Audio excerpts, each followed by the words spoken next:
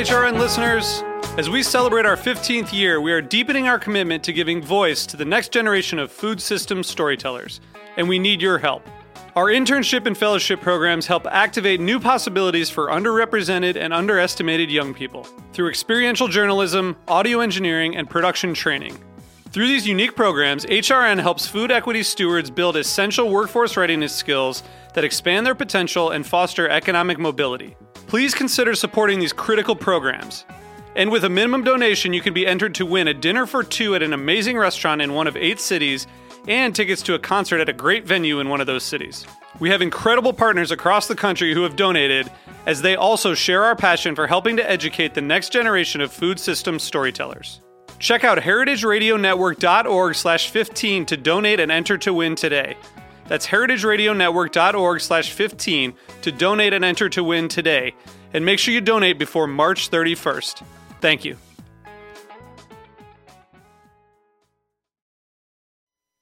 Today's program is brought to you by Whole Foods Market, a dynamic leader in the quality food business, a mission-driven company that aims to set the standards of excellence for food retailers. For more information, visit WholeFoodsMarket.com. This is Mike Edison, host of Art, Senses, and Seizures. You're listening to the Heritage Radio Network, broadcasting live from Bushwick, Brooklyn. If you like this program, please visit heritageradionetwork.org for thousands more. We talk about food, we talk about music, with musical dudes, finger on the pulse, snacky tunes.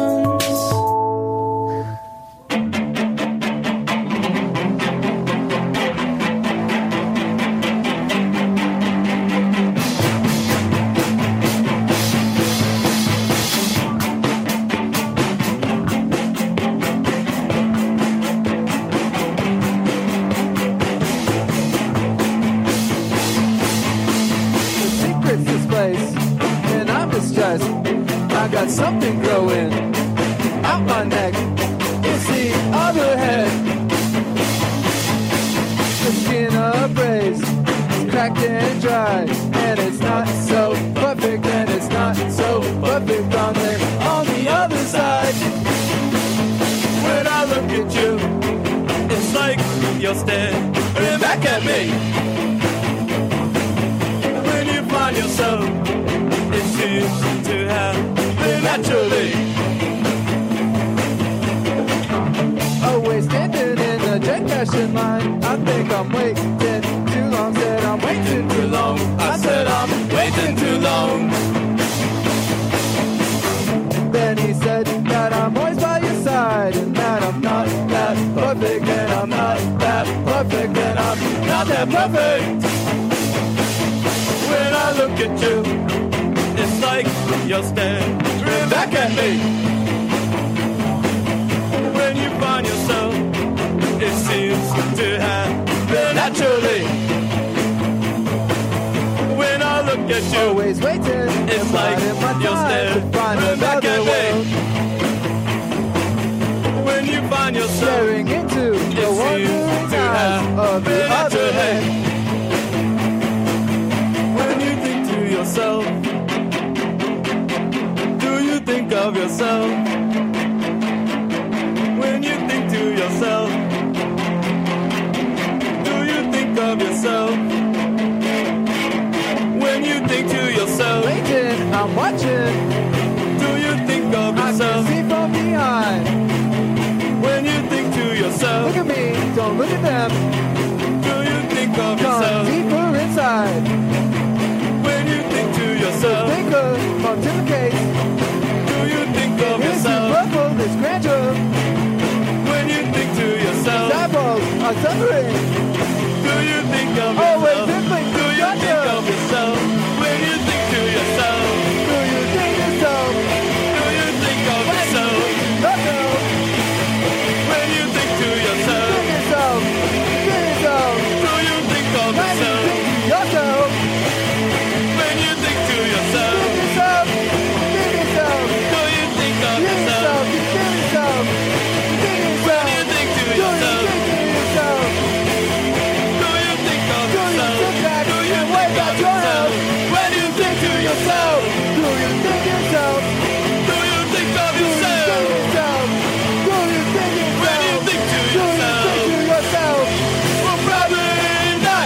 Oh, man. Welcome to Snacky Tunes. I'm one half your host, Darren Bresnitz. The other half, Greg Bresnitz, is upstate at some wedding. He texted me very early today with the very amazing, I'm drunk. We have wine guy, Justin Chernow. Hey, what's up? Who I think was also at a wedding with Greg a while I'm back. still kind of drunk from it than last year. From it. Justin is filling in as co-host. Congratulations on Four Horsemen. Thank you. Opening, I think this is the last time we had you on. That would be, yeah, that's right. And we'll have you guys in. How's the restaurant going? Restaurant's going great. It's, we made it. We're still open. We haven't burned it down. It's been 3.5 months, I guess. And people seem to be coming and, drinking a lot of wine, and it's been great. Awesome. I love it there. Thank you. We love having you. Yeah, that potato dish. Come on. Thrice fried, right? Thrice fried. Thrice fried. Four times would be illegal. We just keep frying it until somebody orders it. They're just constantly frying. We have a very awesome and packed all-food show today. Daniel Willis from Clove Club. Daniel, what was that first song that you played for us? That was Brothers on the Slide by Sandman B. Nice. Super on the Slide. Super on the Slide, yeah. They were a group of kind of immigrants, really, I suppose what you call them, but all different types of African orientation from Ghana, and they all sort of settled in London and created around sort of 3 albums of amazing kind of African kind of funk, but while all being in London. Amazing. The great melting pot of London. Exactly. First up, though, we have Cal Bergen and Mads Refslund. Cal from the North Festival and Mads from Acme. Boys, welcome to Snacky Tunes. Thank you. Thank you. To say that Nordic cuisine has become popular in the last 5 years would be a bit of an understatement. What do you think makes Nordic cuisine so popular, and why did it become popular at the time it did? Well, I mean, I think Nordic cuisine was a great representative of a lot of stuff that was happening across the globe at the same time. The same kind of movement that was happening with Mats and the other guys back in the Nordic region was happening here in the States. It was happening in Australia. It was coming up in France. But the Nordic cuisine became the steam engine, so to speak, for it. It had some great representatives, obviously with René being such a huge profile. And so I think a lot of the things that were happening across the globe were kind of translated by the Nordic cuisine, and thereby it became the steam engine for locavore, slow food, and a lot of these movements that are really interesting. At what point do you start to realize that something's happening? Especially being at a place like Noma, which became the epicenter for all this. Do you start to go, all right, we've sort of been cooking and we're doing well, but you start to feel this sea change? I don't know. I don't know when it was, but from the beginning we just knew there was something special. Yeah. And just feed that all the time and just keep on doing it. And one day, if you believe in yourself, I think everything will be a success. I don't know when and what was happening in a way, but we just did it. I mean, I feel like especially at a restaurant like that, you sort of, I don't want to say put your head down, but you just keep going into work, turning out great food, and then one day you pick your head up and you go, we've done something different and special. But I don't think we were thinking about we have to do something different. I just think we were proud of who we were, and where we was in that time of life, and we're just cooking with what we had in the backyard, and it just became a success. Now, is it one of those things where people who've been cooking Nordic food, it's just what they did, and then everyone else sort of went, oh wait, they've been doing what we all want to be doing with food? Yeah, I think so in a way. But the Italian have done it for so long. The Greek and the French people have done the same thing.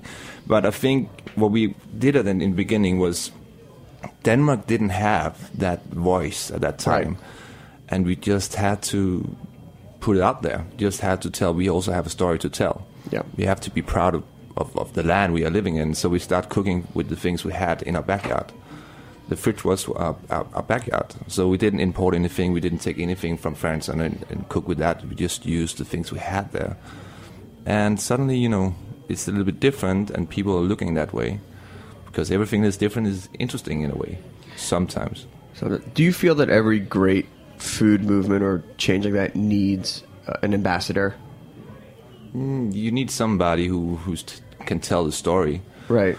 If the story is not told right, then people will not understand it.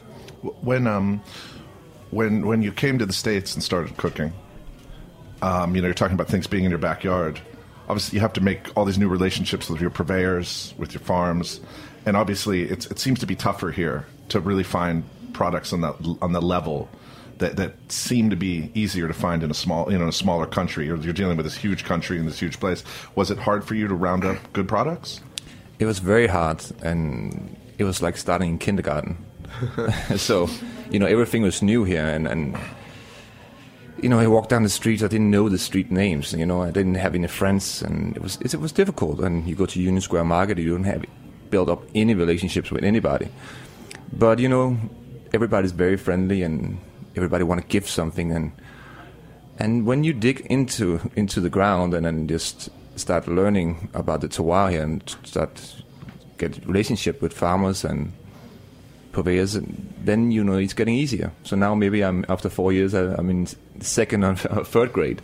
So you have all the amazing stuff here. It's such a big country, yeah, and the Northeast here is amazing. There's so many things growing here we didn't have in Denmark. So of course there was a lot of the same things, but you also have different things. So I'm not saying that the Nordic countries have something that's much better than here, because we also have things here that's better than there. So right. In a way, it's the same. I'm very proud of where I am right now, and I think what we have in New York there's a really good story to tell here, because we have such a good terroir here. We just have to use it better, and then we are doing it right now. But one thing to remember also in terms of the Nordic cuisine was that it wasn't like everything was there. It wasn't like there were all these amazing artisan producers and farmers everywhere. This was built hand in hand with a lot of these chefs and personalities. Like they started literally in kindergarten back then as well. You went out into the beach and started picking herbs and started like working with farmers to develop things that you wanted to have in your restaurant. So that was a huge part of the development of the Nordic cuisine as well, was to find and nurture all of these amazing artisan producers that are there now. Of course, yeah. I mean, that's so great to be like, we're trying to go for this profile or this dish. Can you help grow this for me or help raise this for me? And then they already know that someone's going to buy that from them. Well, that's probably the impediment for a lot of people. I think I've run into people a lot that say like, oh, I'd love to grow this, but there's no one that wants it. Or I guess finding the right person to have that conversation with and letting them know that you can support them. That's true. It's really important. Now, the North Festival started in 2012. Yes, correct. And what made you feel that? I mean, I remember when all these little Nordic restaurants started popping up in New York and Brooklyn and things like that. And what gave you the idea to be like, we got to celebrate this. We got to hold on to this moment. Well, I mean, for me, it was I'd been based in Denmark, kind of in the eye of the storm for a while, and when you're based there, all of a sudden everything is Nordic and everything's happening and it's exploding. At some point, you begin to think that, well, you know what, probably people are tired of this now. And then about 3 years ago, I moved to New York, and I kind of realized that it was only just beginning here. All these awesome restaurants, like Mass has been here for about a year. Freddie was doing Aska, and Daniel was about to open up Lexus. And it was like, it felt like the perfect time to really celebrate this. And also like Aquavit was being revitalized and becoming relevant and interesting again. So shout out to the original Swede, Marcus Samuelsson. Well, absolutely, and then and now that kind of grand old lady of fine Scandinavian fine dining is doing better than the past 15 years, I think. Yeah. Now at Acme, how much of are you pulling from Nordic cuisine as inspiration, and how much are you just trying to push it into something new? So, I don't think Acme is a Nordic restaurant at all because, I cannot run away from who I am and where I came from, but I'm inspired by this land now. I'm inspired by New York. So when I go out in nature here and I pick herbs or whatever I do, I'm inspired by that land. Yeah. So it would be wrong to say that it's a Nordic kitchen. But of course, when I came here, the whole way I was thinking, the philosophy of who I was and what I did was Nordic. But now I don't, I still have the same way of thinking food and inspired by nature. But also now I'm very inspired by people and other restaurants and Mexican food, Italian food, whatever it is here in this melting pot of city. And I think Acme has its own voice now. It's more New Yorker, I think. I remember when I went during the first month, and I was like, "This is such an awesome New York restaurant." It was like hip and it had that energy, but then the food was also great. And a lot of times in New York, you do not you get like one or the other. And then every time I go back, it's always been crackling and popping and things like that, and it's very inspired by the city around it. With any trend or anything that comes new, like a cuisine thing like that, you're always going to see some people doing very not so flattering interpretations of it. What have you seen that that was a representation of Nordic cuisine that you went, oh, that's just awful, or that's just trying to capitalize on something new? Can you even say that, Matt? No, I don't know. Well, I think you don't have to use names. But I don't think that I've seen that much here in this city. I think most of the people that have opened up anything Nordic here have done a pretty good job. But if you go to Copenhagen or Stockholm or any other capital city in the Nordic region, you're going to see very clearly certain restaurants that open up, and it's like, oh, that dish was at Noma's menu 2 months ago. Right. So, obviously that's going to happen everywhere in the world, but I don't think that I've seen that much of that here, to be honest, which is good. It's a pretty holistic and great trend of just, it's like how what are you going to rip off fresh food, local food? Yeah, exactly. Yeah. I think what you see as a ripoff more is the plating style, and the actual ceramics. And you'll ceramics see, is like the same. Yeah, I think you. Yeah, and you often see.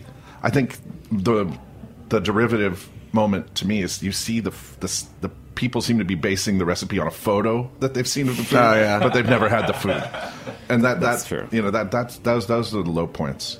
Yeah, when you go like, but it's kind of amazing in a way. You can get inspired by a photo, and you make something out of that. I think that's amazing. You get inspired by that. I think I feel very proud of I was a part of that once. That actually people get inspired by this. That's amazing.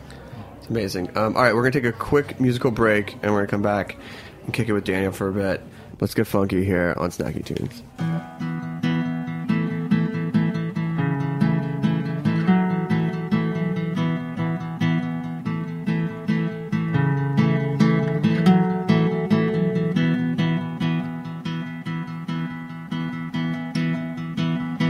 I got something here, it's a chance. I'ma make my changes as I go in the city lights dance away the stars. I have met all kinds of reasons why the seasons leave their scars.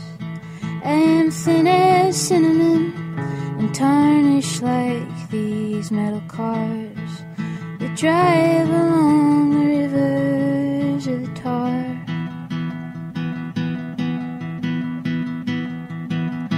I am weatherproof as the rain, and I fooled every lover into drinking up my pain.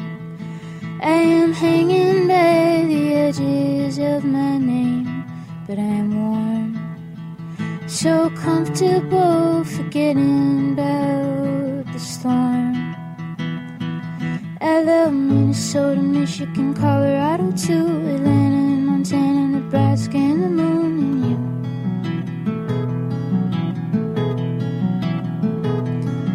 I must have been a traveler inside of the room, never had a place with a living room. You said a house is a tomb. Well, zoom, zoom.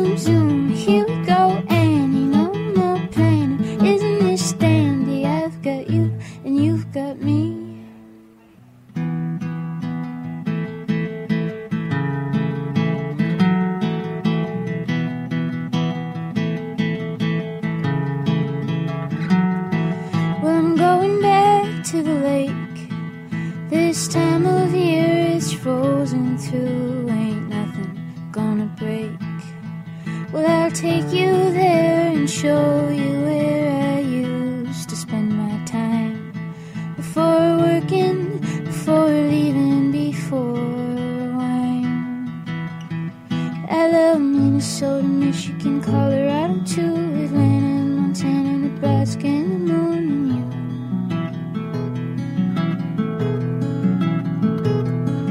Well, life is easy coming, it's easy go too. Hours with the birds and I guess they flew. I just can't get a grip on this place, Billy Lou.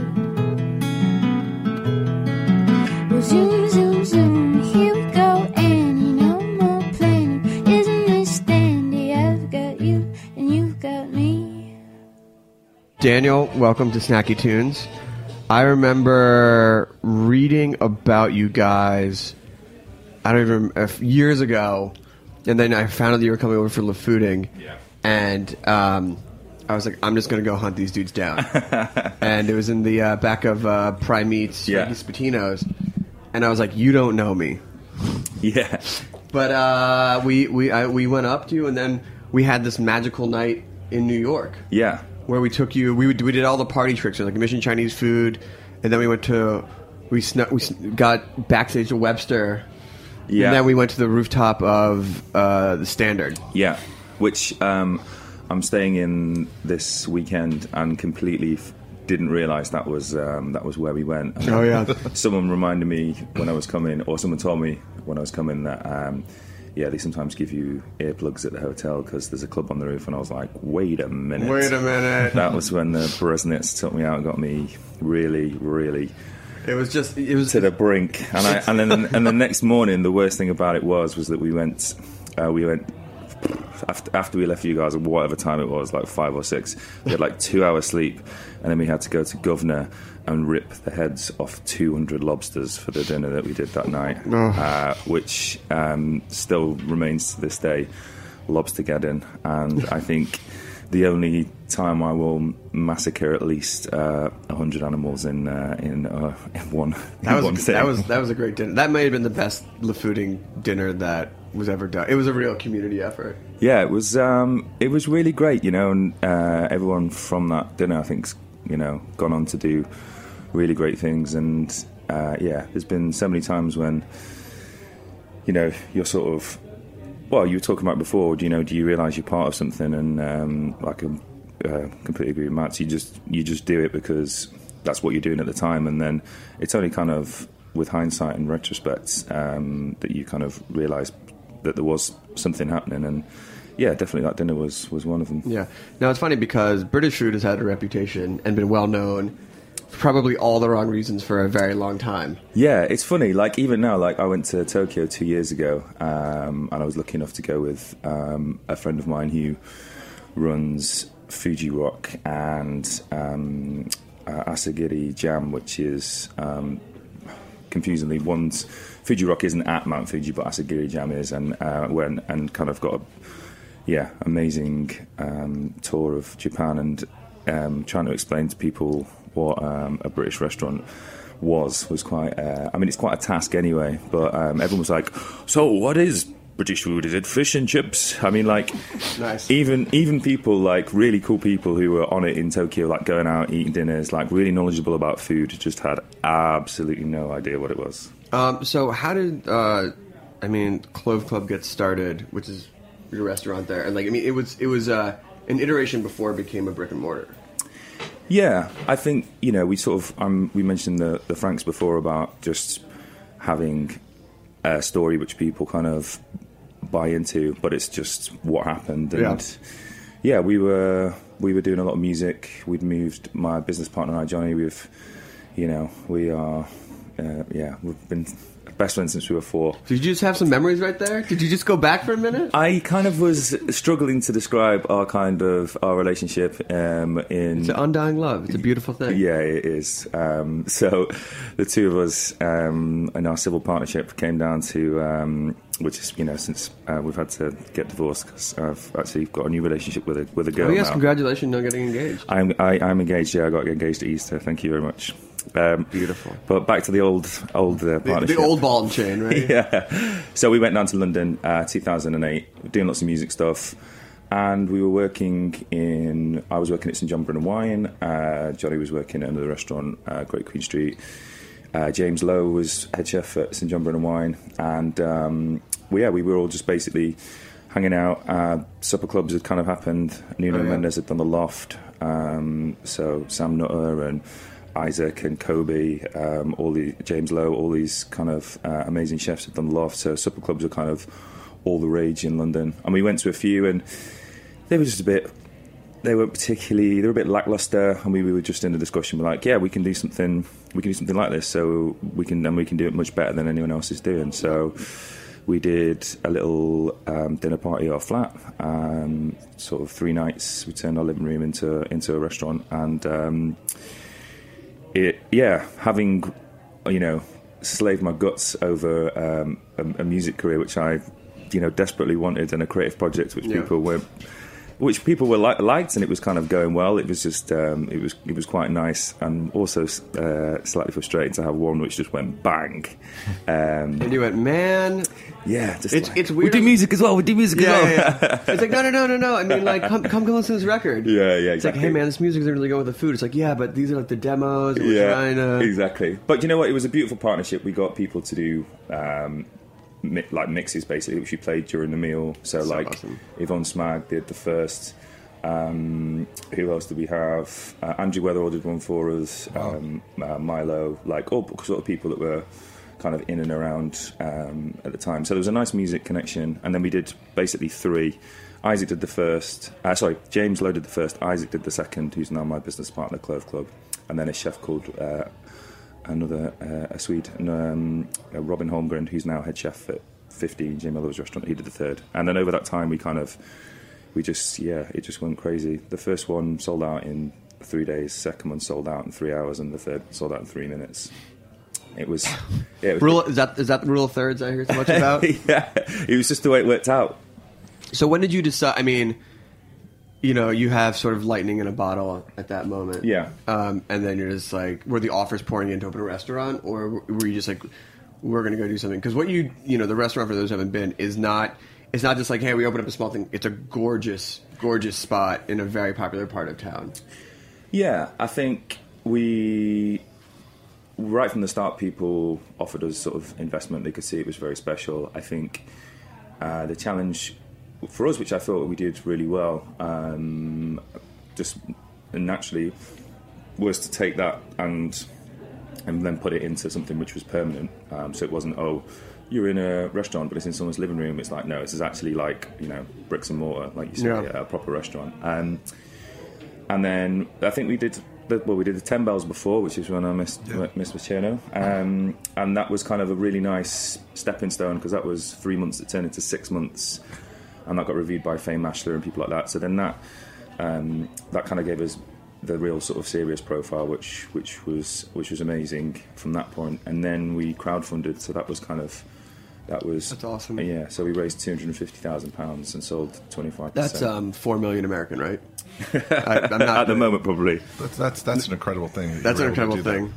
Yeah, I mean, again, you kind of. A lot of people, I think, were like, how have you done this? They're like some kind of like Machiavellian plan, and we're like, entrepreneurial geniuses. But actually, we just did stuff, and then we talked to people, and they were like, you know what, you guys should do this next. And we're like, okay, let's do that. So someone that we knew had raised £1 million with a very canny move. Jonathan Downey, who did the London franchise of Milk and Honey with...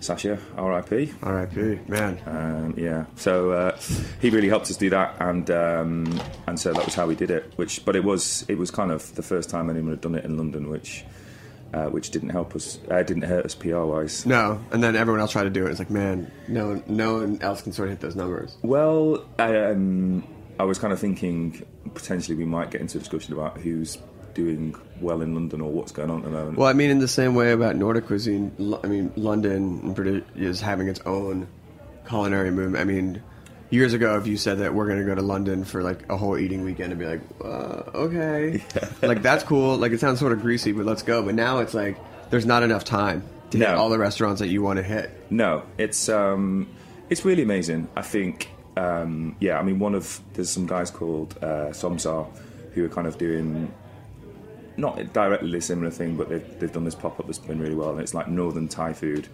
and it's amazing. You know, there's no coconut milk, nothing. It's really, really great food. But they've just raised $550,000 to do their restaurant. Wow! So there are people doing it. We're not the only ones. That's amazing. I mean, like New York, it's a lot harder to define like what constitutes as like London food.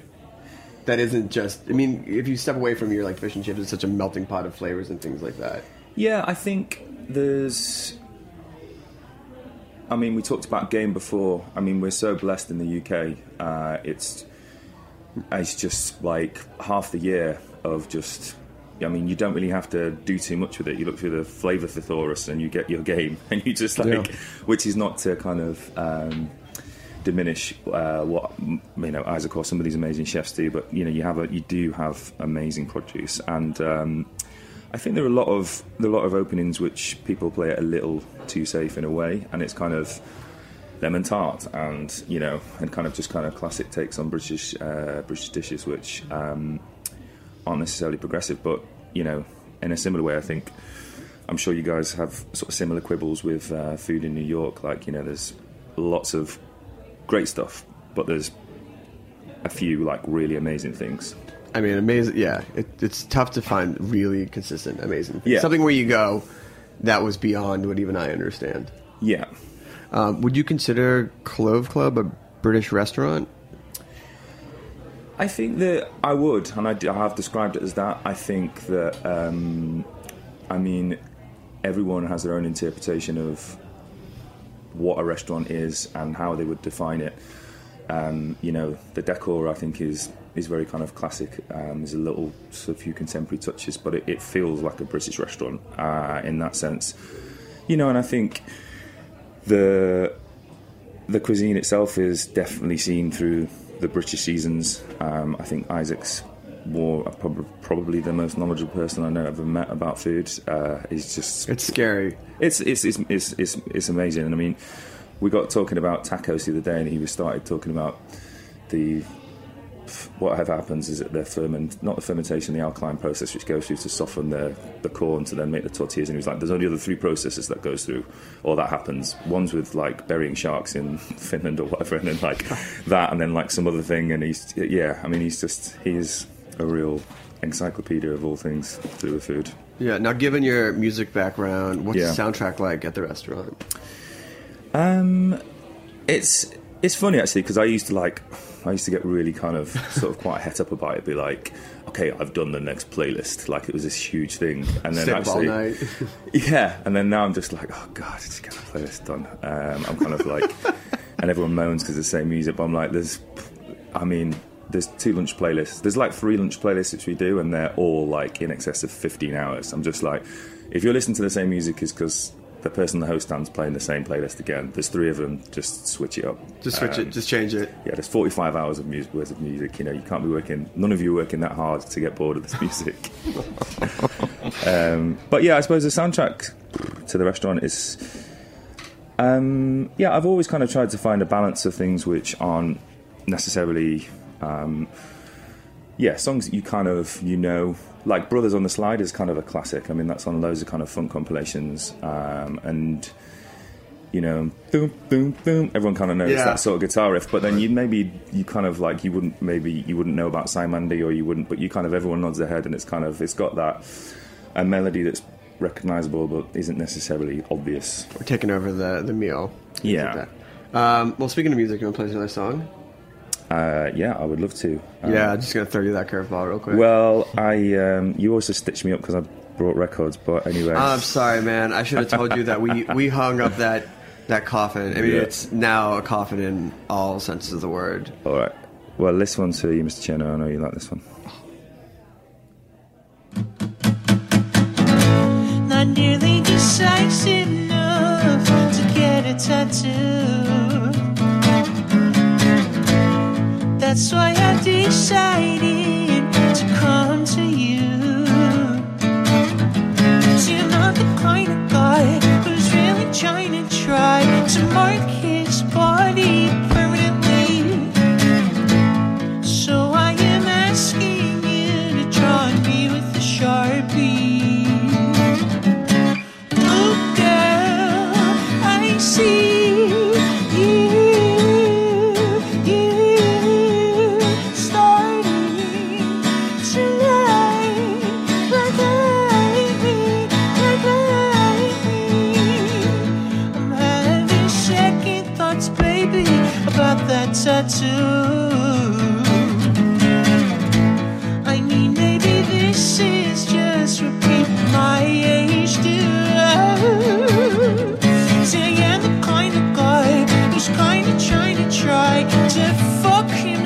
fuck, you know. I can't believe it's been so long since we sipped from our sippy cups. Ooh, girl, I see you starting to lie like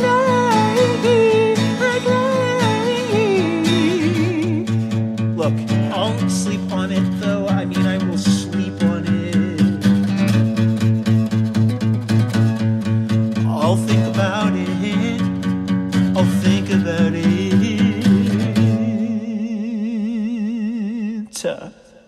And normally I'm with a band, so I have a backing band over which I can play a guitar solo, but I don't have them right now, so I'm going to sing the guitar solo. It goes like this, okay?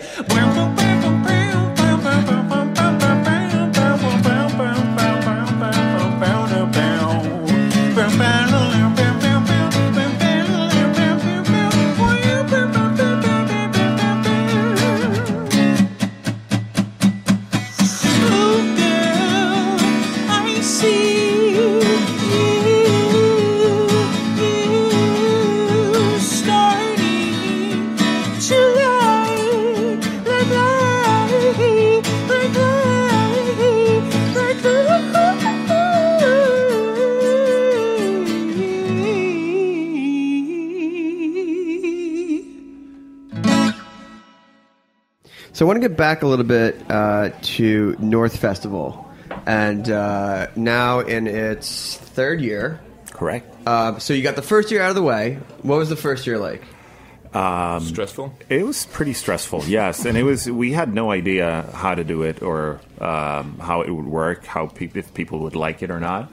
So just getting through it was, I think, the main goal. And we were, after a couple of months of sleep, we were ready to do it again. And then we decided after the second time that, hey, let's do it a third time.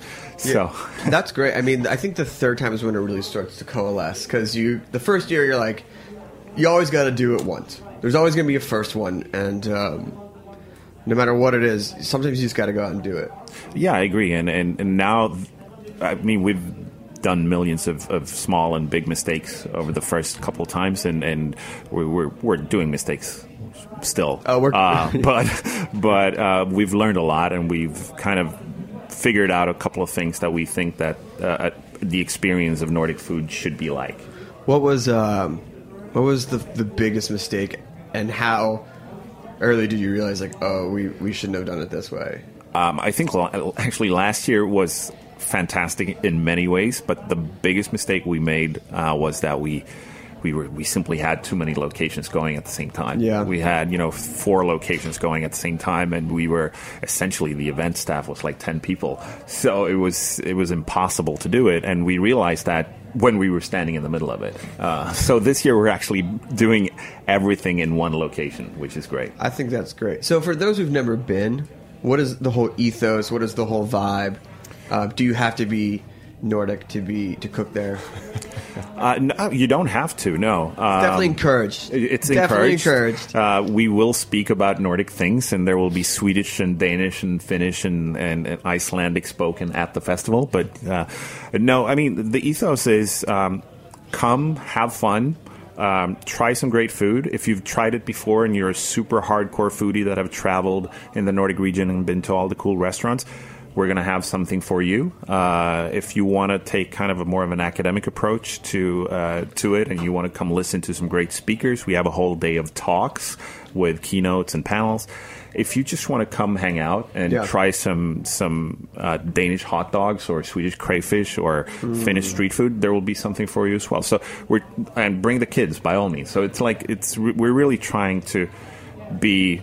One of the things that I think is important about Nordic cuisine is, like, instead of fine dining, it's more of a kind of a fun dining approach, and that's one of the things that we're trying to convey, I think. That's great. Now, how do you go about selecting who gets to cook? Are there people who are obviously grandfathered in, but then how do you go out and build upon the new roster? We try to. I mean, math has been part of it every year, and like the local chefs that are so important to this movement here in New York, they're obviously always invited back in if they have time and energy.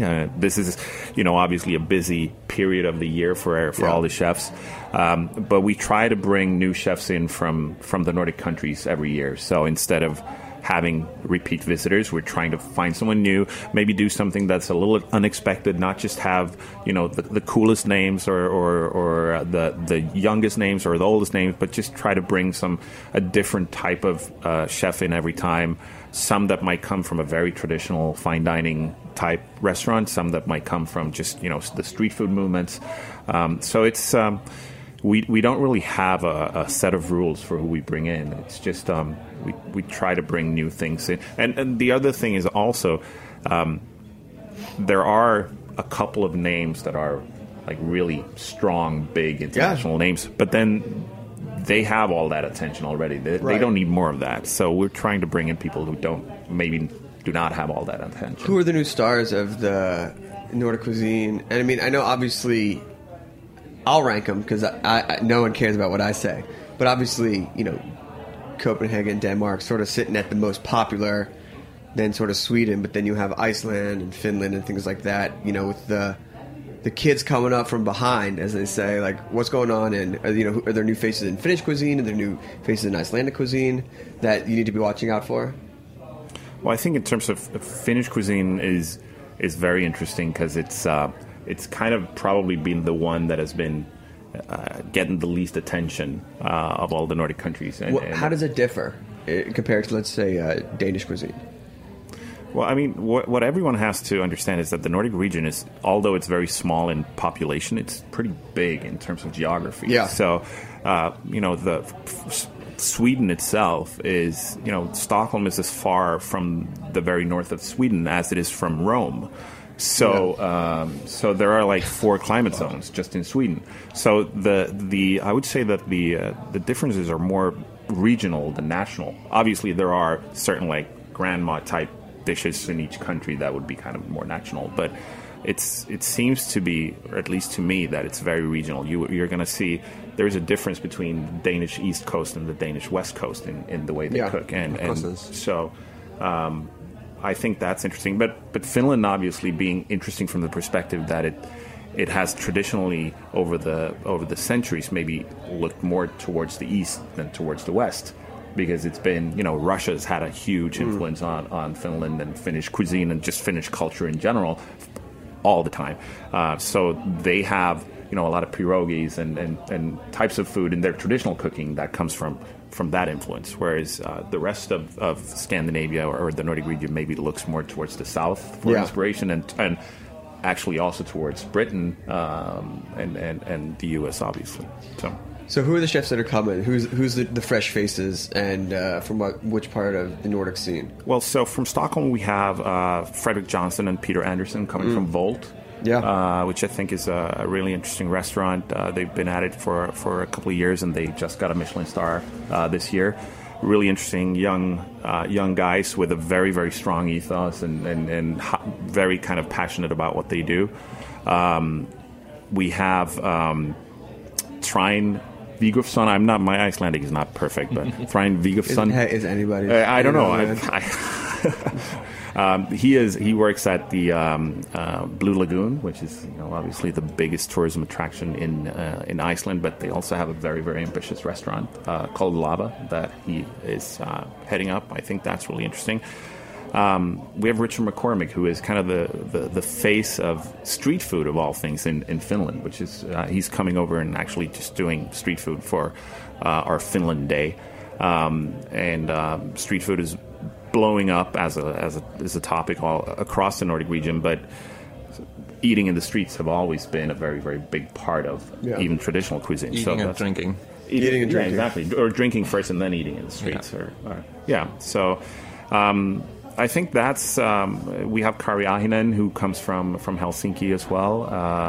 More coming from like the classical background, but it's also interesting to bring in that kind of style into this. So I think there's a lot of interesting things, and then obviously we have our great local chefs that have been kind of standard bearers for Nordic cuisine here in the city, which obviously Mats is hugely important. Awesome. Tickets still available? Tickets are still available for, I wouldn't say all of the events, but if you go to NordicFoodFestival.org, you're going to see all the events. And even if you don't want to buy a ticket for an event, we have our marketplace. It's on the corner of Charles and Washington in the West Village. Nice. It's open every day from 12 noon until 10 p.m. And you can just come hang out. You don't have to pay an entrance fee. If you want to have a beer, you buy a beer. If you want to have some crayfish, you buy that. But you can just come, hang out, and have fun. So you don't have to buy tickets for the experience. What are the dates? Good question. We start on the 23rd of September, and we go until the 28th. So it's that's nice. Yeah, it's a nice stretch. It is. Yeah. Awesome. All right. Well, let's play another song. We'll come back, talk a little bit about the this growing international brotherhood of culinary friends and things like that. Yeah. Well, excuse me. Well, excuse me.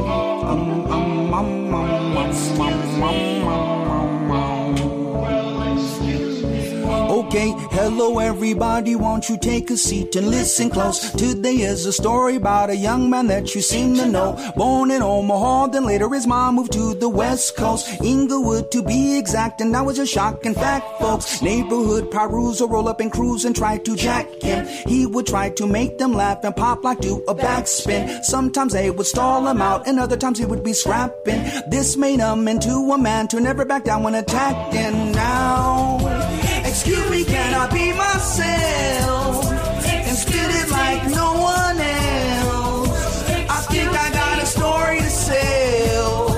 Well, baby, you better make room. Excuse me. Baby, you better make room. Excuse me. Baby, you better make room. Excuse me. Baby, you better make room. Excuse me. Baby, you better.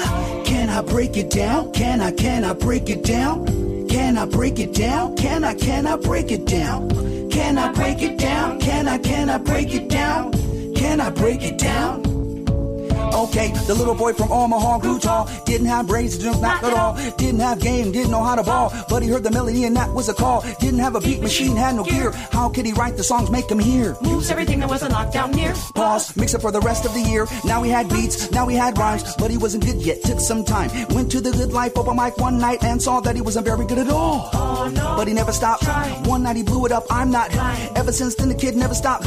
Still trying to make him laugh to skip dying. Excuse me, can I be myself and spit it like no one else? I think I got a story to sell. Well, baby, you better make room. Baby, you better make room. Baby, you better make room. Baby, you better make room. Baby, you better. Can I break it down? Can I break it down? Can I break it down? Can I break it down? Can I break it down? Can I break it down? Can I break it down? Okay. Woo! Listen close. Seem to know. West Coast. Well, excuse me, can I be myself and spit it like no one else? I think I got a story to sell. Well, baby, you better make room. Baby, you better make room. Baby, you better make room. Baby, you better make room. Baby, you better. Yay! So I think one of the things that I've loved about living in New York, and also having the honor of like traipsing across the pond and things like that, is seeing how interconnected everything is becoming now with food. I mean, you were talking about during the break about how the British government is now having a partnership with the Mexican government and sending chefs back and forth, and you're starting to see that more and more, like real culinary ambassadors, and it's Well, I think, there's, in a way, there's kind of, we talked about it before, Mats and Justin talking about the, people doing a photo of or people creating a dish off an Instagram photo of something from something Nordic. And I think in a way the internet's been guilty of homogenizing things very quickly because everyone finds out everything immediately. But then the flip side of that is that you get to meet everybody, and I think definitely I've seen it.